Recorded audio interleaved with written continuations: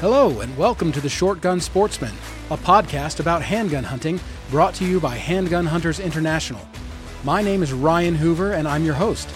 I believe handgun hunting is the most rewarding way to hunt, and it's something I want to share with as many people as I can.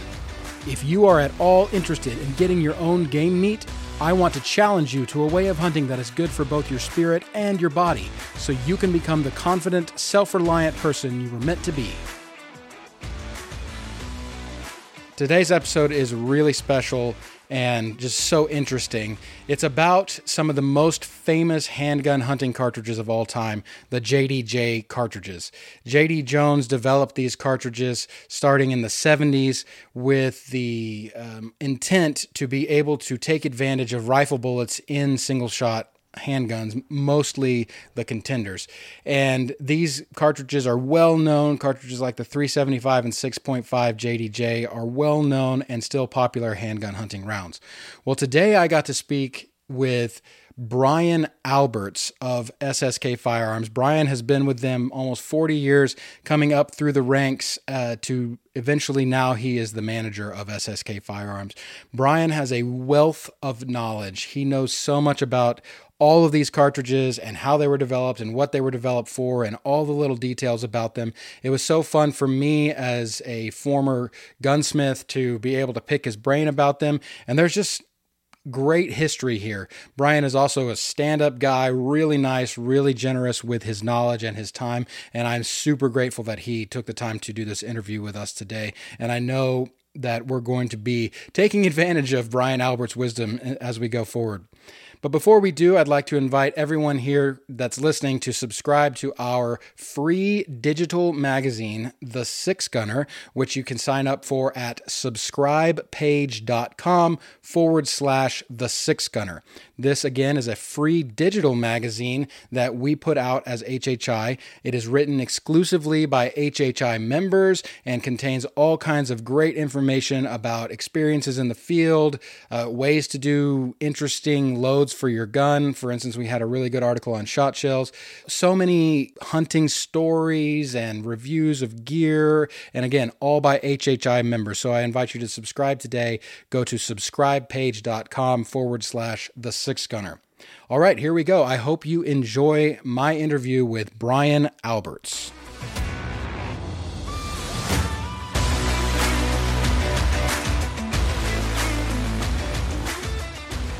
Brian Alberts, thank you so much for agreeing to be on the podcast today. I really appreciate you taking the time to do this. Glad to be here, Ryan. Thanks for having me on. Absolutely. You were recommended to me as someone I needed to speak to about JDJ cartridges because of your good work at SSK Industries. How long have you worked at SSK? I started work at SSK in 1984, and I continued to work for JD until the business was subsequently sold in 2018. Okay. Did y'all stay in the same location? Initially, we worked out of JD's house in the first few years. Oh, wow. Yeah, we worked out of his basement for probably the first 3 years that we were actually a full-fledged functioning company. He had done it as a side note until that point. Mm-hmm. And then we worked from his home for, like I said, approximately 3 years. At that point, we moved to a shop not far from his home in the town of Wintersville, Ohio, and we remained there for 32 years. What is your role at SSK? What do you do? So my current role is manager of SSK. My roles through the years have been varied. I've done probably every job there is to do here at SSK and still do a whole host of them. Is your background just as a kind of a machinist, gunsmith, tinkerer? Machinist, mm-hmm. Yeah, machinist background, machinist and electrical, and then just a lifelong shooter, reloader. I actually met J.D. Jones when I was 16 years old. I was shooting at the local firing range, and he was kind of interested in what I was doing. Someone so young, I was shooting a Ruger M77 and 220 Swift with the inertial scope on it.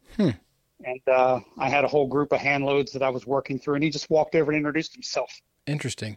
Was your background in firearms before you joined SSK? Well, I have always been interested in firearms and had done a lot of shooting since I was very young. My father was always involved in shooting sports and hunting. So I'd been involved in it for a number of years before I started at SSK, but I did not have any sort of career in firearms until I started working for SSK. So one of the most famous things about SSK, obviously, especially to us handgun hunters, are the line of JDJ cartridges, named after J.D. Jones, obviously. What kind of started the JDJ thing at SSK? So just the need for better accuracy, better power, better performance out of handgun cartridges that were available at the time. You know, they were generally lower powered and performance was not great, kind of subpar. Another issue with a lot of the early wildcats was that they were very difficult to form. Case life was poor. So we, just to create something that was easy for your basic reloader to make, something that had a very durable case, and of course something that was just top of the line performance. Gotcha.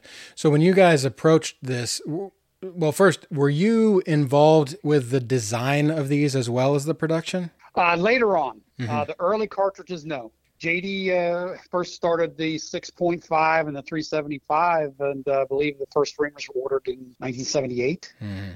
Did you, when y'all were working on these JDJ cartridges, what were some of the benchmarks that you were, was it a velocity thing, a pressure thing, or, efficiency in short barrels? I mean, it's probably a little bit of all of the above, but what were y'all's benchmarks? Well, right. And again, I think initially we were looking for something that increased the velocities over what was available at the time. We had a lot of rifle bullets that in those days were designed to work at a little bit higher velocities than any of the handgun stuff. So we wanted to come up with cartridges that would work with the good rifle bullets that were available. So we had velocity ranges in mind that we wanted to touch on, and to get these projectiles to work. Also, when you do these things, those bullets are also the most accurate bullets. So it kind of went hand in hand. So when you guys identified kind of a need, correct me if I'm wrong, a lot of it was because you saw bullets that were designed to work in a certain velocity range, and you wanted to create a cartridge that could push a bullet to that velocity range from a handgun. Right. Yeah, that's correct. So when you identified kind of that bullet or that caliber, meaning 338, 30, whatever, what was your process from conception to testing? So first of all, we would take a projectile. We would look at a certain group of projectiles or projectiles that through shooting various other calibers we felt that would be good candidates, that would work in the velocity range that we thought we could achieve in a contender or a 14-inch barrel, which is predominantly what we work with in those days.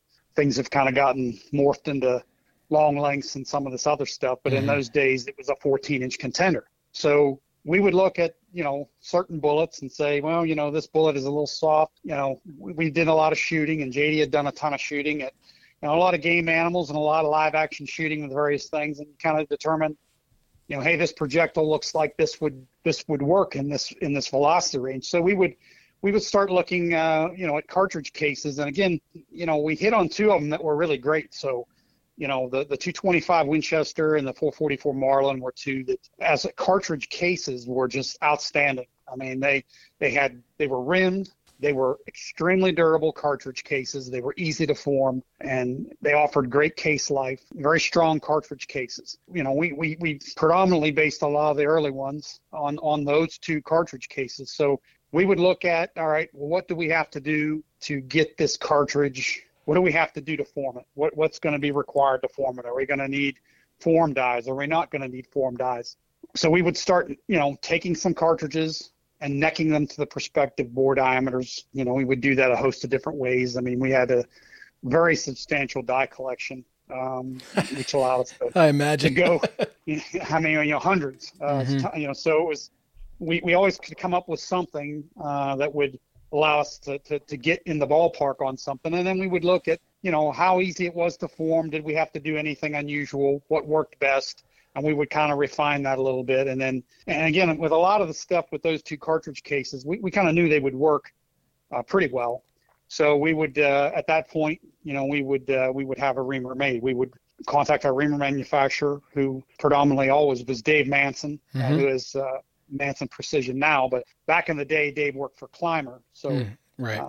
He was big behind a lot of the early stuff and then getting us good usable tooling. And Dave has always seemed to know what we were looking for. So we would provide Dave with some measurements on things, and we would get a reamer going. And then we would chamber barrel, form cases, work out what we needed to do to form them, and sort of those procedures. In the case of the 225, it was simply necking them up and fire forming them. So, that was pretty straightforward. And then we would just work on developing the loads from that point on. Man, as a not only a gun nut, but I call myself a recovering gun builder. Some of the questions I have, first, the 444 and the 225 case, what is it about those cases specifically that makes them so well suited for this?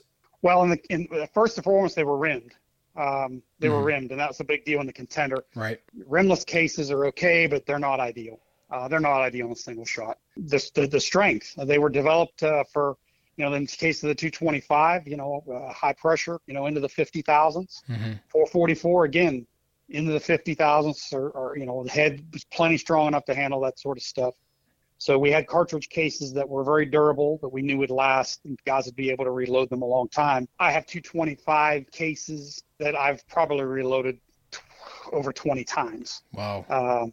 So that's a big benefit for the reloader. The cartridges cases last a long time, whereas, in the day, a lot of guys were shooting 30 Harrods, 357 Harrods, and it was very difficult to form the cases. Case life was generally poor, because 30-30 cases generally is not a high pressure case. Case life was generally poor with a lot of them, because you're necking them down, neck reaming, those sorts of things. So in the 225 and the 444, we just had a rim case that had really good capacity. Brass hardness was about right.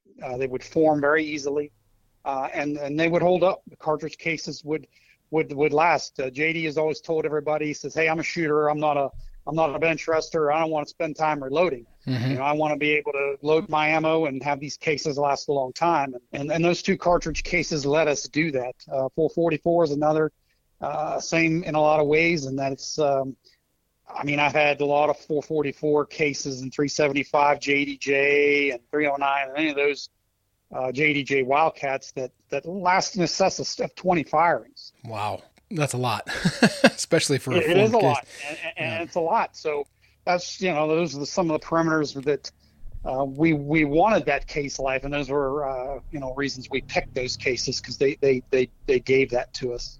So when you talk about easy to form, what are kind of the requirements for you saying this is an easy to form case?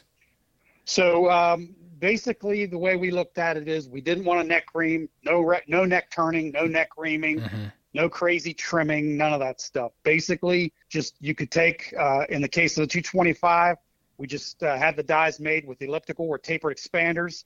So one pass in the die, neck the case up to the correct caliber, and then loading it with a fire form load and firing it in the gun created the case. We didn't want to do a lot of crazy stuff with the cases. We wanted to get away from neck turning, neck reaming, cutting off of cartridge cases, expensive form dies. We wanted the cartridges to be made with very basic dies. All of the 225 base JDJs could just be necked up and fire formed. There was no special die required at all. 444 Marlin, from 416 down to 338, just run them in a die and they're done. 309 8mm required a fire form step, and when we looked at those two, we knew we could not form them with a 40-degree shoulder die set, so we looked at what was available. So we just looked at a 308 die in the case of the 309. You just take a 308 full-length sizer die and neck a 444 down to 30 cal and fire form. Most guys had access to a 308 die, so in the case we didn't have to have any kind of real expensive form die. We just tell a guy, "Hey, do you have a set of 308 dies?" "Yep." "Well, you have a form die for a 309. So we looked at it from that perspective. We didn't have a lot of elaborate forming dies and forming procedures. Most were just neck downs or neck ups, and then shoot them in the barrel. This has always been interesting to me, because I've never developed a Wildcat from scratch. What are like when you are saying, okay, I'm like, let's take the example you're just talking about. You're saying a 444 to a 309 JDJ. Obviously, you know, the dimension that you know you're starting with is the bore diameter or the caliber of the bullet. So when you decide things like, you know, length of rim to where the shoulder starts, the angle of the shoulder, how long the neck's going to be, the taper of the case, all that kind of thing, is that something that you guys just kind of had some standards on? I mean, because when you're going to get a reamer made, right, you kind of need to know those things. And so when you have a reamer made, to me, I've always been curious about how do you know what you need without the reamer, but how do you get the reamer without knowing what you need? Okay, well, you know, basically we kind of knew what we wanted dimensionally. We wanted minimum dot body taper. We wanted a little bit, but minimum. And you know, some of this we worked out along the way. You know, this went from 1978, and then into the 80s, we did from probably 84 into the early 90s, we did a flurry of them. There was quite a number of them that we did. Mm-hmm. And so we knew what we kind of wanted. We wanted minimum body taper, 40-degree shoulder. Those were our requirements with that. So when you kind of know those numbers and you have a guy who's a good reamer maker, you work with him and you figure out those numbers because a lot of them tie together.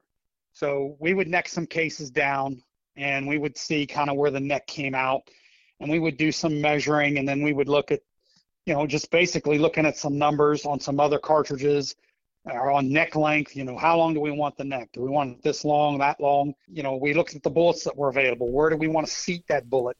How are the cantilores on these bullets generally? Where do they sit if they have them? And how do we want this to sit in the case? So you make dummies up, you make dummy cartridges up, you neck some stuff down, like in the case of 309, you neck stuff down to 308, and you kind of take a look at that. You kind of look where you want the bullet to seat. Another thing we try to do with most of these cartridges, and that has to do with the length of the throat, is the bullets that we wanted to focus on, we wanted to basically be able to seat base of bullet even with the base of the neck. So we would look at some of these bullets and their lengths. And again, we would put together some dummies and we would just figure out, you know, with calipers and measuring and a little bit of dead reckoning and previous experience where we wanted that to be.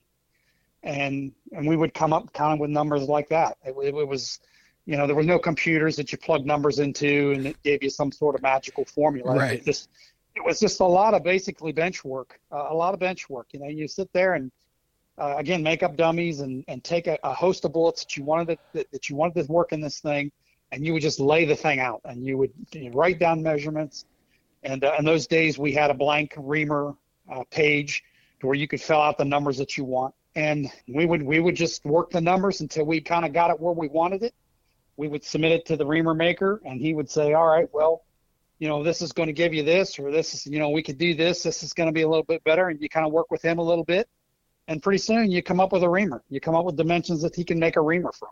How many times? And we generally never missed it by very much. I mean, you know, most of the time it was easy to figure out neck thickness. Once you necked one down, you could figure that all out. Mm-hmm.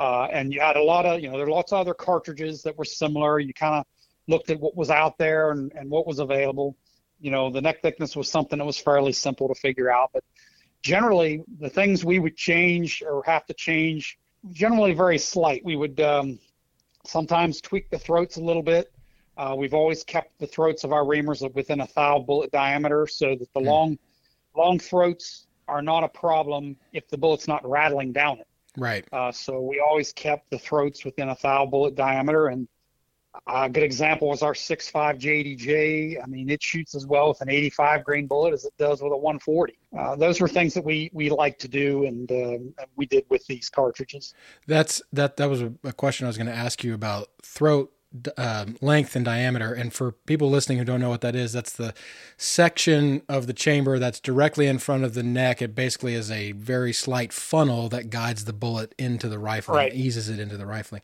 So with when you guys were deciding that, because, you know, like I said, I used to build guns, and, you know, there would be a caliber, you know, the 6.5 Creedmoor is a great example of this, where you buy a Sammy spec reamer. Well, a lot of loaded ammunition doesn't fit in that because they want to load those bullets long. So when you guys were developing these cartridges, rather, Did you err on the side of being able to have a longer throat? Yes. Okay. In most cases, yes, absolutely, we did. And then we looked at what bullets we felt would be used the most, and the weights that would be most commonly used. Mm-hmm. I'll use the 6.5 as an example because it's by far, probably in the 375 the two most successful. Mm-hmm. But we looked at bullets like the 120 grain spear and later the 120 grain Nosler. But the original 6.5 was kind of set up with a 120 grain spear, seated base of bullet, even with the base of the neck in terms of throat. And later we kind of tweaked that a little bit when the Nosler came out, the 120 grain Nosler ballistic tip. We would seat it base of the bow tail, even with the base of the neck. So that was kind of where we went with on the throats for those. We just seated some bullets that we felt we were going to use the most, and kind of came up with it from there, and through making dummy cartridges and measuring and those sorts of things, and a little bit of trial and error once they were done. Sure. How concerned were you guys with neck tension and how neck length related to that? So we worked with what we had. In the case of the 444, we can make the necks a little bit longer. In the case of the 225, the neck is shorter, just simply because that's how we kind of came up with the powder capacity we wanted. It ended up with a little bit shorter neck. It's at least a caliber, the neck is a caliber long, which was our minimum. We felt if it was that way, it was okay. And we've never had any issue to the contrary. So we looked at the cartridge case, the 444, and the capacity let us go with a little bit longer neck on those. But we didn't want to really go too crazy on it. We wanted lots of powder space. So, we probably pushed the necks towards being maybe a tad shorter in some cases, but not always. Yeah, I mean, and that makes, obviously, you don't have the requirement of bullets staying in place in a magazine. So, right. That takes a lot, but I'm sure it's, this is a highly technical detail that I'm just curious about. I know that it's probably not as big a deal, in the overall scheme of things. So were all the JDJ cartridges developed for the Contender? No.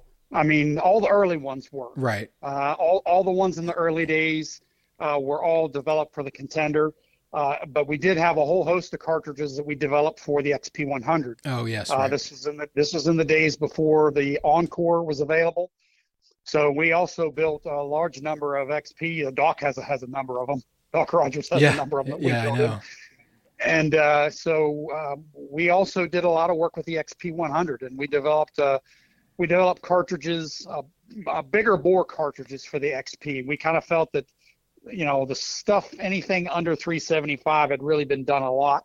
So we didn't do a lot of work with those, but stuff larger than 375, we did a host of wildcats based on the 350 Magnum case. We did probably, I think, 4 based on that. There was a 411 and a 416 whammy that we did for the XP100. The early stuff was really Contender focused, with some XP stuff thrown in there as well. That's true. And, I don't think about the XPs as much as I think about the Contenders, because that's, you guys are, like you said, the 6.5 and the 375, probably the ones you're best known for. But, in the XP100, you have a lot broader range as far as strength of the action. Oh, absolutely. Yeah. We had a huge range in the XP, and we build XPs and everything. We developed some very large XPs, 50 cal XPs, 12.9 by 50.8 and bigger that we did in the XP100. And then we did everything in between. I mean, a lot of we have close to 500 reamers. So wow. Not all of those are Contender cartridges. So we did a lot of work with the XP. We did a lot of XP 100s in the late 80s and early 90s. You rarely see one now, but it was very popular for handgun hunting, especially guys who wanted to really extend the range and increase the power, for handgun hunting. And the XP was the obvious choice. It was just readily available. It was a very extremely accurate gun. It was a good gun for that purpose. It lended itself well to customization. We just did a lot of work with that. I wish it was still readily available. Yes, yeah. So the contender, though, I want to talk about that for a minute. What are the limits of the contender that you guys worked on? Because, a lot of people, there's a lot of information out there, some of it keyboard warrioring, but, people will say, okay, well, the operating pressure of a 223 or whatever is 55,000, I think, or something like that. But that's okay to put in a contender. Why isn't it okay to put something that operates at that pressure that's a larger caliber in the contender? What are the limits of that platform? So that's an easy one in terms of physical size. Mm-hmm. The case head thrust, is with a 223 is very small, very small. So you've got a very small head size, so you can get away with that in most anything. Mm-hmm. It's just not going to overwhelm the contender, just due to the fact that the cartridge case head size is small and the case head thrust on the frames is pretty light. Now you could go, and again, a lot of this was trial and error. I mean, we kind of knew where everything was at. If you especially with the low development, we did a ton of shooting. I mean, we wore out a lot of contenders. I don't know too many people have worn out as many contenders as we have, and worn out barrels and all this stuff. I mean, I have couple of the very early ones, and I mean, they had thousands of barrels on them, let alone rounds. I don't even know.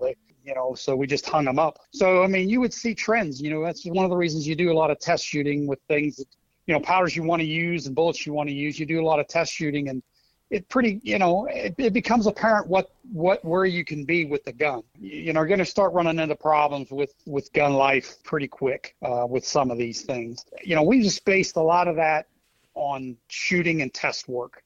Hey, we've shot this a bunch. We've shot thousands and thousands of rounds through the gun. The gun holds up well. The durability is good. We're not seeing accelerated wear with the gun. Mm-hmm. So a lot of it was based on that. Of course, we saw some stuff that we didn't do, or we tried, or we tested, and I said, hey, the gun isn't going to take that. So, and again, people also have trouble with understanding the difference between blowing a gun up and damaging the gun. Blowing a gun up is a detonation. Generally, right. What happens in the case of overpressuring a contender is it's going to stretch. It's going to stretch, and then it's going to pop open. When the original contenders, when they popped open, that is a problem. The gun's got something wrong with it. Stop shooting immediately. Don't continue. And in the day when Thompson Center was around, what you did was you sent it back to them, and the guns had a lifetime warranty on them, and they'd just replace it with a new one. They'd check it. They put it on their frame gauges, and they would replace it. We used to get a lot of calls from guys, and said, hey, my gun came open and all this. And, I said, hey, your gun is damaged. Your barrel or your gun is damaged, one or the other. Mm-hmm. Stop shooting it. I said, think about this. What would you think if your bolt action rifle flew open? Yeah. That's what's happening. Right. That's what's happening. You would stop shooting it immediately. So that's the same with the contender. That makes sense. So the biggest indicator of a failure would be the frame stretching. I mean, like the most common, not the biggest. The most common was stretched frames. Mm-hmm. You can see the stretch if you hold this frame up in the light and look down the side of it. Mm-hmm. Right where the standing breech starts, they would stretch, mm-hmm. and that would be the first indication. And then you would have, locking shelf issues. Normally when they come open, the locking shelf chipped. The bolt chips the locking shelf. Normally when that happened, the frame was not repairable. Now, there were cases, where the locking shelf could just be worn out, and TC developed ways to repair that. And a lot of cases, mm-hmm.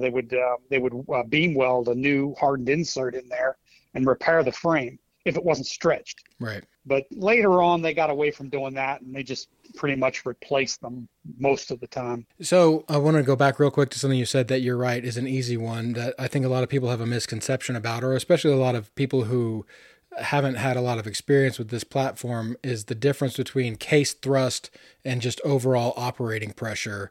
And I always like to think of it as a difference like between poking your finger on something and punching something. The bigger surface area of a large case is going to, by definition, push harder at the same pressure. So, and again, that works the same way in reverse with the 4570. We mm-hmm. used to get a lot of calls, how can you put a 4570 in the contender? I said, mm-hmm. Well, it works at shotgun pressures. Right, yeah. So you could put that big case in there, And it works at, mild pressures compared to rifles, Right. Any modern rifle, in the 20s. Mm-hmm. So, I mean, that was easily manageable by the Contender frame. So there's a little bit of a disconnect with some folks about physical size and actually what it's doing to the gun. They're not necessarily connected. Right. And then it's further reinforced by the fact that shooting a 223 14-inch Contender and shooting an unbraked 4570 14-inch Contender is a very different experience. Yeah, tremendously different experience. And so that can lead people to have a misconception about power. Yes, tremendously different. I can't even tell you how many phone calls used to take over guys the first time. We were the first company to do the 4570 in the Contender, and the factory was a little leery of it, not necessarily because it did anything with the gun, but this was the early guns. You had wood grips and all these sorts of things, and we were putting Pachmayr grips on these guns. We were putting Magnapore or muzzle brakes on them. So we were doing things a little bit differently. We had developed our own scope base, so the scopes weren't going to fly off and hit you in the head. So, but I talked to a lot of guys with their first experience shooting a 4570 and a Contender, and generally it was much different than their normal kind of encounter with their 44 mag or whatever they had at the time. Right. Did they call you and say, hey, you want to buy a barrel? Well, it's funny. We rarely got that.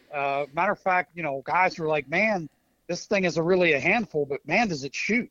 And, that was a universal comment. He says, I can hold it. Man, you can't hit anything with it. And I said, well, yeah, that's right. That's kind of why we like it. So that was more the comment that you got than anybody saying, hey, holy cow, I got to get rid of this thing. It's going to knock my head off. Yeah. What the 4570 brought to mind, something that is kind of near and dear to my heart, because when I had a shop, a lot of what I did was old Winchester and Winchester replicas and sharps and high walls, low walls, etc. And so I really became fascinated by the quote unquote Buffalo cartridges. And I know that you guys have stuffed some of those cartridges into the Contender and Encore platform. What, like the 5070 Government, I've even seen, I think it was probably an Encore platform, the 5095 Sharps, things like that. This is purely self-serving because I'm curious about it, but what have y'all done with those older late 19th century cartridges? And I imagine they're a hoot to shoot, but what have y'all done with those? So we've been messing with those for quite a long time. When Thompson Center brought out the TCR rifle, we started making barrels for that, and we really kind of went after those cartridges. We started doing all the Nitro Express cartridges in the TCR. And, of course, a lot of the Sharps cartridges, 5070, 5090, 5110, 5140, to name a couple. And then we had a whole host of 45s. I think reamers go up to, I've got a 45 120 reamer. So we would do a whole host of those cartridges in the TCR in the early days. So the 50 cals we didn't like to do in the Contender. The 5070 is all right pressure-wise in the Contender, but the problem you have when you go 50 cal in the Contender is you got to mount the scope down the barrel a little ways because the chamber gets pretty thin and you don't have enough hole depth to put good screw holes in. So we kind of got away from doing those just because the guns were iron sight guns only a lot of times, and that's not what really guys wanted to do. Guys wanted to put scopes on them. So when the Encore came out, that let us put all these things into the same kind of gun. The TCR obviously was discontinued, and after the fire at TC, it never came back. So when the Contender came out, or the Encore came out, we started doing all these cartridges in the Encore. And we go up to 500 Nitro, 500 5140 Sharps is what we go up to in the Encore. Man, I think it was about the 900 JDJ, but it's something that I read for him a long time that he liked to shoot, or shooting tracers were like flaming basketballs. Yeah, so that was an extremely popular Encore barrel that we still do. We still offer, do a number of them. Is a 50 Alaskan with a fast twist, a 1-9 twist to shoot 50 BMG projectiles. And we also do that in a 5140 Sharps. You can do the same thing with it. You just put a fast twist in the Sharps and you shoot 50 BMG projectiles in it. And there was a time when that stuff was fairly cheap and readily available. Right. And, if you have access to those projectiles, they're a blast to shoot. They're generally pretty darn accurate, and man, they trace a long way. Yeah, They trace a long way. I imagine that image has stuck with me, not necessarily always for the flaming aspect, but shooting big, heavy lead bullets at slower velocities where you have time to take a sip of your coffee before it hits the target is kind of kind of a fun idea. I don't know, practicality, but who cares about practicality? Well, right, and that was our thought on all that. I mean, it's not practical, which is kind of why we did it. Right, yeah. Guys had a blast doing it. We always had a blast shooting them, and they sold well. I mean, guys enjoyed them. We still get a lot of comments from guys about, hey, I have one of these guns and shoot this all the time, and boy, we have a blast with it. So as long as you're doing it in the rainy season, you're okay. Yeah, exactly right. Okay, so back off of my personal interest into back to the JDJ. You mentioned the 6.5 and the 375 being the most successful JDJs. Right. Why do you think those two particular are the most successful? Those two are so enduring for a host of reasons. I think all the 225 based cartridges are really great. They are just such game getters. It's just amazing. But the 6.5 is just from day one was just absolutely lethal on stuff. I mean, it was accurate, super accurate, low recoil. And I mean, just the bullets in 6.5, just phenomenal performance on game. Mm-hmm. I mean, it just way beyond its size. I mean, I think JD's first trip, he shot a zebra with the 6.5 and poleaxed it, put it right down. So yeah. I think that the things we spoke about earlier, the cases last a long time. They're pretty easy to form. They are accurate. And that's another thing that I think that the JDJs have, in that you don't have to use bench rest techniques. We constantly get, guys wanting to. I said, you can do whatever you want. I said, but we set them up so you don't need to.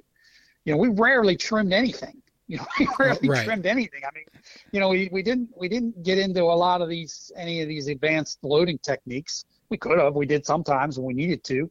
But I mean, these cartridges don't require that. I mean, a guy can load these things up. The Fireform loads are phenomenally accurate. I mean, you can go out and hunt with the Fireform loads, and I know a lot of guys deer hunt with the Fireform loads. They are very accurate. So I think that the cartridges are very accurate, and they are just great game getters. Mm-hmm. Same with the 375. The 375 is extremely well known. I think in 84, 85, it took a whole host of elephants. I don't remember the exact number of it, but it was over a dozen. Mm-hmm. So very good terminal performance. You had very good 375 bullets. The cartridge is manageable, more manageable than the 4570. It gives you greater range. It's a 250-yard gun, and it's just terminal performance on game is just outstanding, and couldn't be easier to make. One pass on the full-length sizing die forms the case, and that's it. You're ready to go. There's no fireforming with it. So just accuracy, power, and just longevity of cases, and just ease of reloading. I think those points all hit very, very, very well with those cartridges, and that's why their popularity is so enduring. Yeah, and I mean, just thinking about from when I was a kid, getting into all this stuff, a fully ribbed Contender with Packmeyer grips, a TSO B mount, and a scope in 375 is probably one of the top 5 most iconic hunting handguns of all time. Absolutely, without a doubt. It's funny when I think about that, how many of those I saw go out the door, how many put together. It's just tons of them. And even to this day, we do that. We've had some pictures on our Facebook page of that gun, and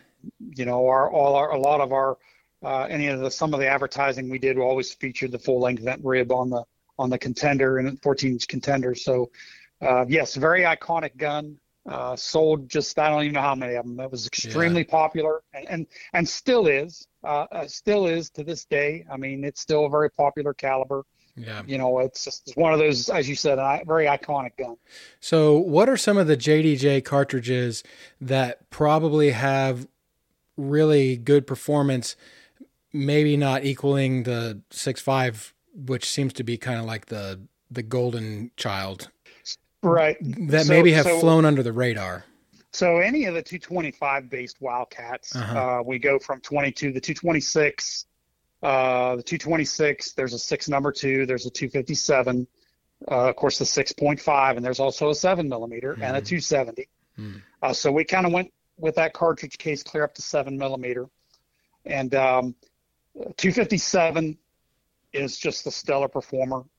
Very close to the 6.5. I mean, it on deer and antelope, I mean, wow, it just zaps them. So the 257 was always very good, but any of them were very good performers within given bullet weights available. 270, there's a host of good ones. 7mm, a host of really good ones that work well. And you get the same performance out of all the cases, no matter what size you get. I mean, you get outstanding case life, ease of forming, accuracy, and all those with all of them. I think 6.5 has always been one of JD's favorite bore diameters. In a lot of his trips, he favored it, and it took off. As the most popular, and justifiably so. It was an outstanding performer, but like I said, the two larger brothers of the 6.5, the 270 and the 7mm, also again very good performers with certain bullets. And in many ways mirror what the 6.5 does.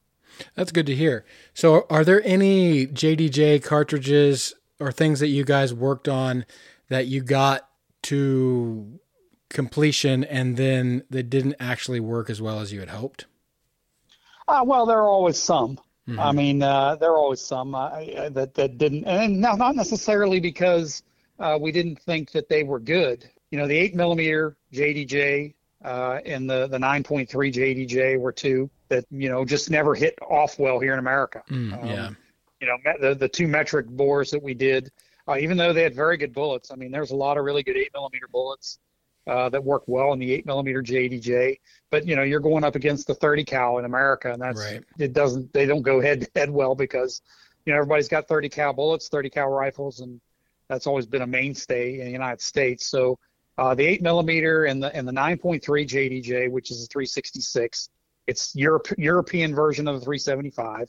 There were a whole host of good bullets available, but they were more expensive foreign bullets, RWS and those sorts of things. Those cartridges, while I felt they were very good cartridges, just never took a real hold, mainly because of their, the metric designation. Yeah, that makes sense.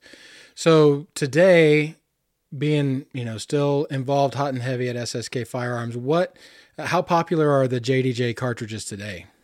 So the 444 based cartridges are good, do well. The 225 based cartridges would do well if Winchester would run us some 225 brass. Unfortunately, it has not been available in around 15 years. We have been looking. We've looked at what's available. There are some companies making some of that, and just what's available brass-wise right now is not acceptable. So, hopefully here when we get the new receiver out and available and we get kind of that under our belt, we'll focus a little more on possibly getting some 225 Winchester brass available again. Gotcha. At least that's what I'd like to see us do. But the JDJs still do very well. The 6.5 and the 375 are the best selling dies still. So they still do very well. That's good to know. That's good to hear because they are great. I want to talk to you offline about that a little bit as well with the brass and et cetera. But that kind of answers my last question about the future of JDJ cartridges as far as remaining available. But I mean, I know a large part of that's going to depend on components being available. But I know that SSK is going to keep making them as long as they can, and I know that handgun hunters, we proselytize about about some of those calibers for sure. So I'm excited, and it's really good to hear how you guys are, kind of holding down the fort on this front? Well, that was all part of the deal when SSK was purchased from JDJ, from JD, the new owners. Mm-hmm. I told them, hey, all the SSK baggage comes with me. So, all the stuff that we do and that we are known to do and that we've done well, that stuff is first and foremost in my mind. And, getting away from that is just too far. Is not going to be very acceptable to me, because that stuff works. It's proven. It's been proven all over the world. It's been tested in all the game fields there are, and it works. So those are winning combinations. So you can't steer away from that and still be SSK.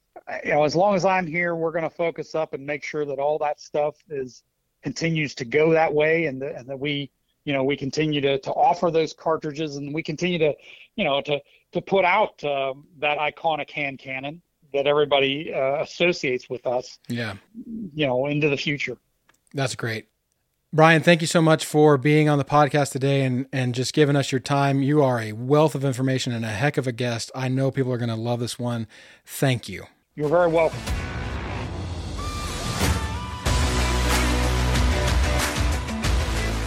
Wow. I really enjoyed that one. That one was so amazing. And Brian, what a nice guy, what an expert in his field, and just I could have talked with him for hours about all that stuff. I'm really grateful to him. I know that we'll do another one with him sometime in the future. He is just working hard to guard the mission of SSK, keep them primarily focused on what SSK does well, and that is pretty much innovate, I guess it would be my description of it. I've followed them since I was a youngster, and it's really cool to see them moving into the future, even with their new ownership, just cranking out good stuff. I know that handgun hunters have a good partner in SSK Firearms moving forward, especially with Brian Alberts at the helm there as their manager. Thanks again to Brian for giving his time to do this and for all the information he's shared with me offline as well. I hope you guys enjoyed it, and I'll see you on the next one.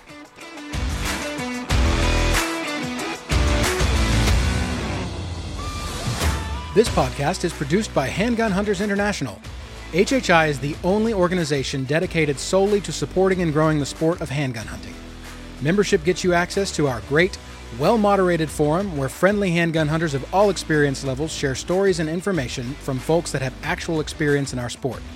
We also host giveaways to our members of guns, gear, and ammo every month, and each prize is worth several times what membership costs. In addition to this podcast, we publish a free digital magazine, The Six Gunner, which is written exclusively by HHI members. If you are a handgun hunter or support handgun hunting in any way, you need to be a member of HHI. Join today at handgunhuntersinternational.com. Again, if you have any questions on how to get started in handgun hunting, please reach out to me at ryan@handgunhuntersinternational.com. If you think we deserve it, please leave us a 5-star review, and don't forget to follow Handgun Hunters International on social media at Handgun Hunters INT. God bless and good hunting.